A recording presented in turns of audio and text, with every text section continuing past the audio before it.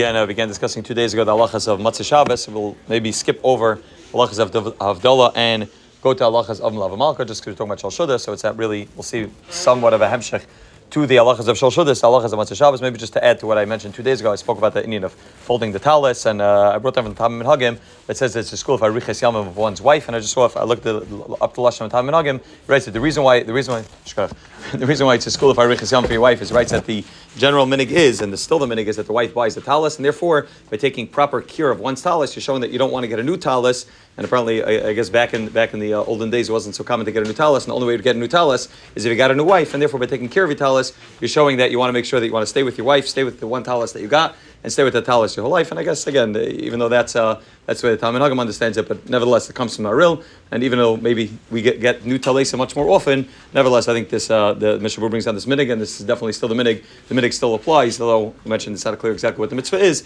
Nevertheless, the minig still applies. I did see this lashon. A bunch of people asked me about that. It's school for shalom bayis. Perhaps, like some said that the Talmud Hagam says that it's a school for your wife to have larichas yamim. That lachar is the best school for shalom bayis. If you're showing that you care about your wife's life, lachar, that's a school for shalom bayis. But I did see they bring down a lashon from Shalom Zalman. That Shalom Zalman said that it was a school for shalom bayis. They said that they asked the Satmar Rav one time. I saw both from the Satmar Rav and the Lubavitch Rebbe. That's it's emes when it comes from two very different sides. I saw this member from both of them that they asked them, is it school for shalom bayis? So he said, I don't know. I never saw a car that's a school for shalom bayis, but he said definitely rolling up your sleeves and washing dishes on Motzei Shabbos. So that's vade school for shalom bayis. So again, that's the makar. But again, it's brought down in the Mishabur. It's put on Rosh Shulchan. It's put on Shulchan Aruch Rav. Definitely to fold one's talis on Motzei Shabbos. Maybe we'll now move on to the halachas of Melava Malka. We'll spend a few days discussing it. But the makar of the halachas of Melava Malka and the Indian of Melava Malka comes to Gemara in Shabbos Taf Kuf Testament Beis. The Gemara over there says, Amar Rav Chanina. Rav Chanina says the olam yisada adam shulchana b'Motzei Shabbos. Alpha pisha ain't sarach ela kazayis. Even though a person only needs to eat a kazayis, nevertheless Yisada Adam Shachana, a person should said is Suda. And the Mefarshim explained it the same way a person needs to be Mechabed Shabbos when Shabbos comes in, so too when Shabbos leaves, you need to be Mechabed Shabbos, similar to a guest, that when a guest comes into your house, you Mechabed the guest, you invite the guest in a proper way, and when the guest leaves, the Indian of Lavoya, there's the Indian of escorting the guest out, and therefore there's a concept of being Melava the Malka, being Melava Shabbos when Shabbos leaves. Now there's machlokes exactly what the Gemara means. And the Gemara says, "La'olam yisada adam shulchanai," but Motzei Shabbos, even though you only need a kazayis. The way the Bach understands that a person needs to make a full meal, even if the only thing you're going to eat from that meal is only to be a kazayis, a person needs to set up a full meal, and that's what it means yisada adam shulchanai. We're not talking about the table itself. We're talking about that it should be a full suda, the same way you have sudas and Shabbos, with all the dishes, with the first dish and second dish, you should have a full suda, even though you're already full from Shabbos, you're only eating a little bit. The proper kavod for the suda Motzei Shabbos is to set up the whole thing. That's the way the Bach understands the Olam Yisad Adam Shulchanai.